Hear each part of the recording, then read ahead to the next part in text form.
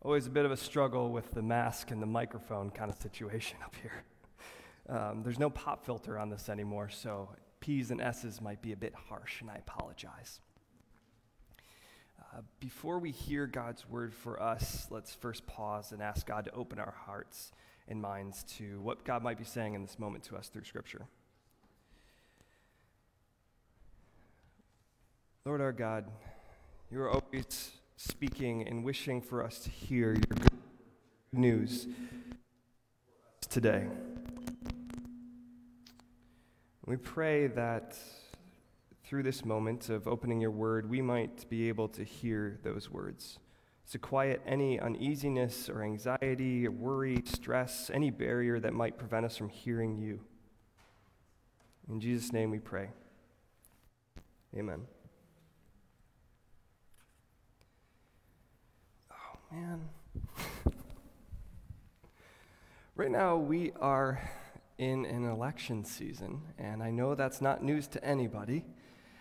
And I know for certain that most of us, if not all of us, are looking forward to December, when it's all over, right? But this morning, I want to use the political system and process as a foil to talk about Jesus as a ruler and king, to think about himself as a person, a candidate whom we are to trust in, and also to kind of look at him as a candidate, and also to look at his message.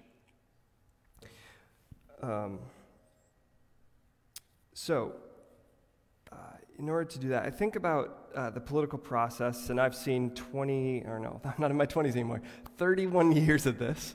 For years, candidates running for public office and their campaign managers trying to set them up well to be most electable. And so they'll start by looking at the candidate's past and any kind of problems that they might have there. And if they are a candidate they're going to support, they'll try to get out in front of PR issues. And then they'll try to come up with catchy slogans. I think of the one, "I like Ike," from when President Eisenhower was around. Campaign managers and candidates tout their Ivy League education and all the money they didn't have to spend because they probably came from really wealthy families. Not to mention the stump speeches and other things that they do to kind of drum up enthusiasm and energy around their candidacy. And it's a lot of work, to be certain. And all of that leads to a lot of scrutiny from government organizations, media outlets, and also the public eye. Jesus' own ministry can be seen as a political candidacy and a run for public office. And in order to think about this, I wanted to go into the book of Matthew. Matthew is a follower of Jesus who shared Jesus' life through a narrative that is accounted for in our Bibles. He's writing and sharing this message to people in his community, but also to others who might hear it as the message is shared. And Matthew is writing to a specifically Jewish context. And he had to take into account this in his writing. For instance, if you were running for mayor of New York City, and I don't know why you would be doing that, it seems like a terrible job, where nobody can do anything well, it seems, based on the public eye. But you wouldn't go out talking about the price of soybeans and the importance of agriculture policy, right? You'd be talking about subway innovations and renewal. So because of the Jewish audience, Matthew is trying to show Jesus is connected to all the richness of their past traditions, important leaders like Moses or Elijah, but he's also trying to show the new thing that God is doing through Jesus. In order to show the Jewish people that Jesus representatives, that mic seems a little more reliable.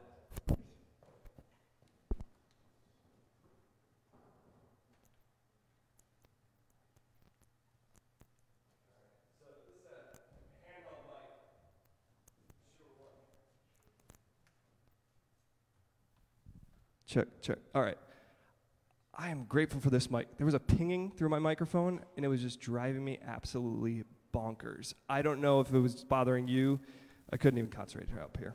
Anyway, so Matthew is kind of like the campaign manager for Jesus throughout his story, and he's trying to help people come to the realization that Jesus is God with us, Emmanuel. And he does this showing Jesus is worthy of our trust and following him and modeling our lives after him by the opening chapters of the Gospel of Matthew. And he does this through, one, talking about Jesus' heritage and background. Second, Jesus' learning and education experience. And then thirdly, through some challenges that Jesus faced early on. So first of all, the heritage and background. Think about chapter 1, that birth story that we all tell around Christmas time. How Jesus had this holy heritage of the Holy Spirit creating life in the womb of Mary that brought about Jesus' life. But with respect to Jesus' pedigree, he was kind of like a Kennedy. And I mean that because he came from the lineage of David and Solomon, who, as great as they were, they had their own personal indiscretions and troubles. He comes from this great lineage, right? But Jesus, knows lowliness and life's insecurities. He was born into the family of parents who were refugees fleeing to Egypt. Remember Egypt, that horrible, terrible place that the Jews had to escape from earlier? So that's his heritage and background. In chapter 3, Matthew talks about his knowledge, his learning, his experience. And sure, he sat at the feet of people who were teaching in the temple, but more than just a human tradition experience of learning, he had a holy learning. He was baptized by the Holy Spirit. And I would say that there is no better teacher, advocate, guide, and connection to God than the Holy Spirit. Next, in chapter 4, Matthew describes Jesus facing challenges and overcoming those things by making great decisions. In chapter 4 is when Jesus meets the devil, Satan. And it's important because Jesus proved himself worthy by not taking the easy way out when offered power, immediate fame, unlimited access to resources that he could distribute. He didn't take the devil's bait. Through all these things, his heritage, his knowledge base, his decision-making in conflict, Matthew sets up Jesus as this candidate worthy of our trust, this perfect representative for God. He has everything. And so now, all that there is left is the need to kind of come on the public scene. And Matthew sets moment in a moment that's similar to when in June 2015 Trump came out and announced his presidency, or in April 2019 Biden came out and announced his candidacy for president. There's a moment in chapter 5, which we'll get to, the Sermon on the Mount, that Jesus has this moment, this public coming out of who he is. But before we go further, I want to step back and be clear about two things. When we see candidates vying for public office, we, the people, are the ones voting to choose them. Actually, the electoral's mixed in there. I don't want to get into that. But anyway, there's a way in which we are choosing the candidate and empowering them to office. But when we think about Jesus, it's different because God has chosen his Son. And so Jesus is already empowered through the Holy Spirit for the office of being Savior of the world. And God put him in place to rule the world, whether we trust that or not. But the second thing I wanted to say is that Matthew is writing, again, so that we might seriously consider Jesus' legislative agenda as the Savior of the world. That we might respond to the question, will we elect Jesus to govern our hearts, our lives, and be the trustworthy one for our community here at church? so that our community can represent something to the world and other communities of the world. So take those as we consider the first major movement when Jesus announces his campaign as Savior, which, like I said, happens in chapter 5 through 7 in Matthew. At this point, Jesus has gone through towns, he's been healing, he's been helping people, and he takes time, and it's noteworthy that this happened, he takes time to step away and begin teaching. It's an important moment that we see Jesus isn't just about using his power, but sharing his power and empowering others, teaching people and giving power to do likewise as he's doing, to invite people into his campaign of healing and help the world. The very first part of the Sermon on the Mount has a section, a prelude, an introduction called the Beatitudes. And Beatitude is just a very churchy word for meaning supreme blessings. The Beatitudes are specifically a collection of blessings Jesus speaks here at the start of his public ministry, and they're a way of describing who is blessed. And we all want to live a good life, a fulfilling life, a life worth recognition, right? Like, I don't think any of us gets up in the morning and says, my 5-year goal is an average life that meets subpar expectations. Like, it just doesn't happen. I don't know anybody wake up doing that. And so what would you say the measure of a good life is? What would mean satisfaction for you? Or to say that you are rich? I want you to think about those things as we begin looking at Jesus' vision for a blessed life. I'm going to read these Beatitudes, and I'm going to break it down into 3 parts just so it's easier for us to hear and wrestle with. So the first part is going to be God blessing the lowly.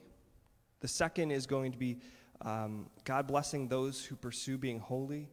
And third, God blessing the lowly because they're holy. Let's read this. When Jesus saw the crowds, he went up into the mountain. And when he sat down, his disciples came up to him, and he opened his mouth, and he was teaching them, saying, Blessings on the poor in spirit, because theirs is the kingdom of heaven. Blessings on the brokenhearted, because they will be comforted. Blessings on the little people, because they will be granted the earth. Blessings on those who are hungering and thirsting after righteousness, because they will be satisfied. I'm going to stop right there. Typically, the translation says blessed. And the word blessed in the scripture, but that doesn't seem to get at the depth of what Jesus is talking about. And the typical word blessed seems to state a fact, like red is the truck that firefighters drive around. As one commentator puts it, happy can seem banal or mundane, and blessed can just seem super spiritual. And so what I think is going on is that Jesus is doing something more. And I believe that these are declarations of empowerment, of help, of assistance, and the designation of God's Spirit upon specific people. There's one quote that I had from the Bible scholar Dale Bruner, who supplied the translation for what I've been reading. He says, Jesus' blessings are his way of saying, I am with you. I am on your side. And isn't this good news? That maybe we have doubts, maybe we have questions, maybe we wrestle a lot with what we think about God. But here is Jesus, God in the flesh, saying, I am with you, I am on your side. Let's dive deeper into this, into the people that he blesses. They are poor in spirit. They're those who are sad, those who are weak or who feel powerless, those who are suffered or are suffering injustice. Jesus is saying, I wish to bless you and all others who need help, who are suffering, who need, because they have nothing left. And just think about that for yourself. Maybe you're going through something right now and you can identify that, or maybe a specific time in the past in your life. Or maybe you know somebody who fits one of those descriptors. Or maybe you don't know that person's name, but you see them around town or at work or at school or on the news. And what does that mean that those words are spoken over you, over those people? And I wonder if you can hear those words spoken and realize that God's heart is for anyone who's broken or lowly. I know that means an awful lot to me, and I hope for you too, both when you're in low places and for any time, because I think this knowledge helps move the human heart with compassion, not just for us, but also for others.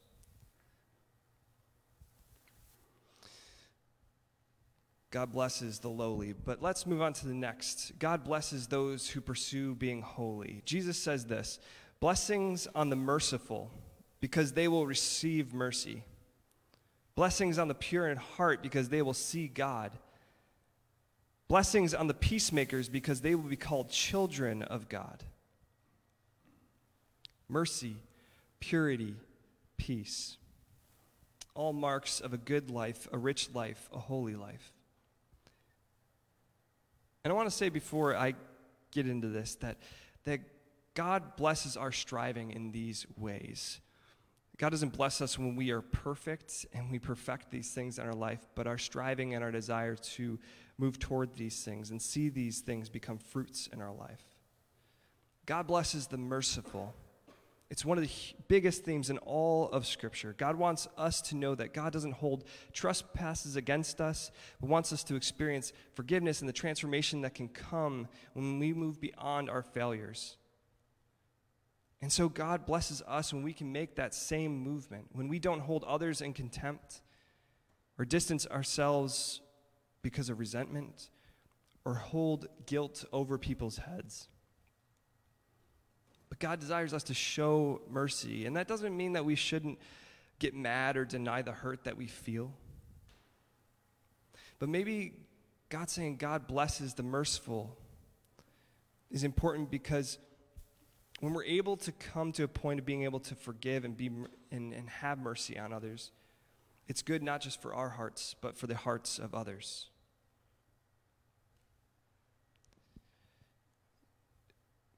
The pure in heart. Blessed are the pure in heart. I think purity has such a nasty connotation because of the background of harsh religion.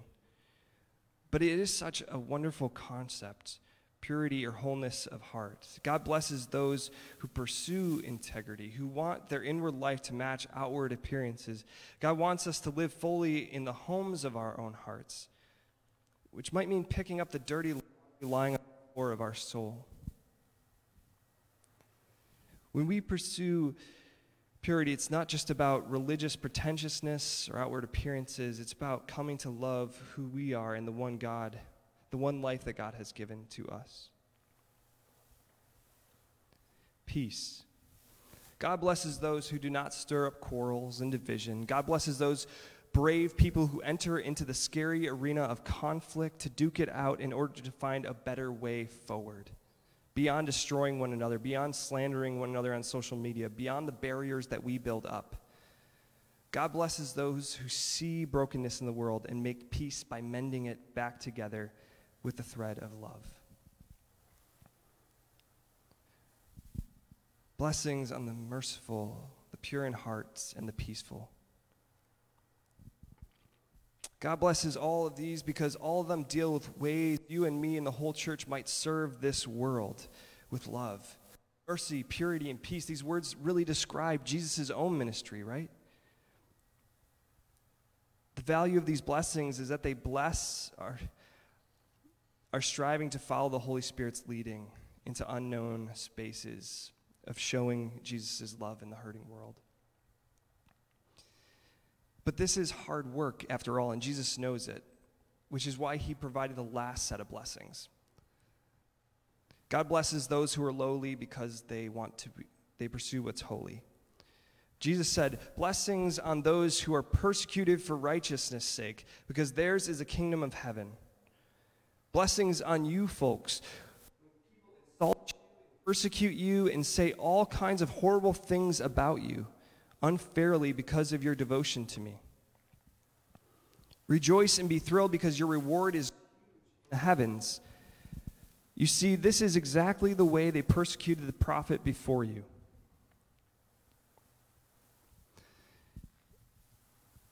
Have you ever tried to share what's going on in your life and the difference it's made because of God working in it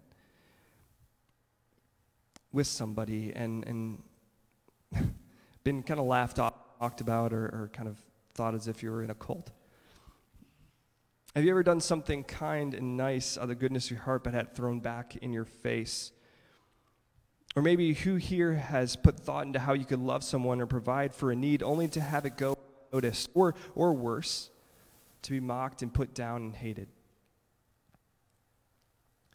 The point of Jesus' thing is surely you share in the suffering of the King of the world who had kindness kicked in his face when he was crucified.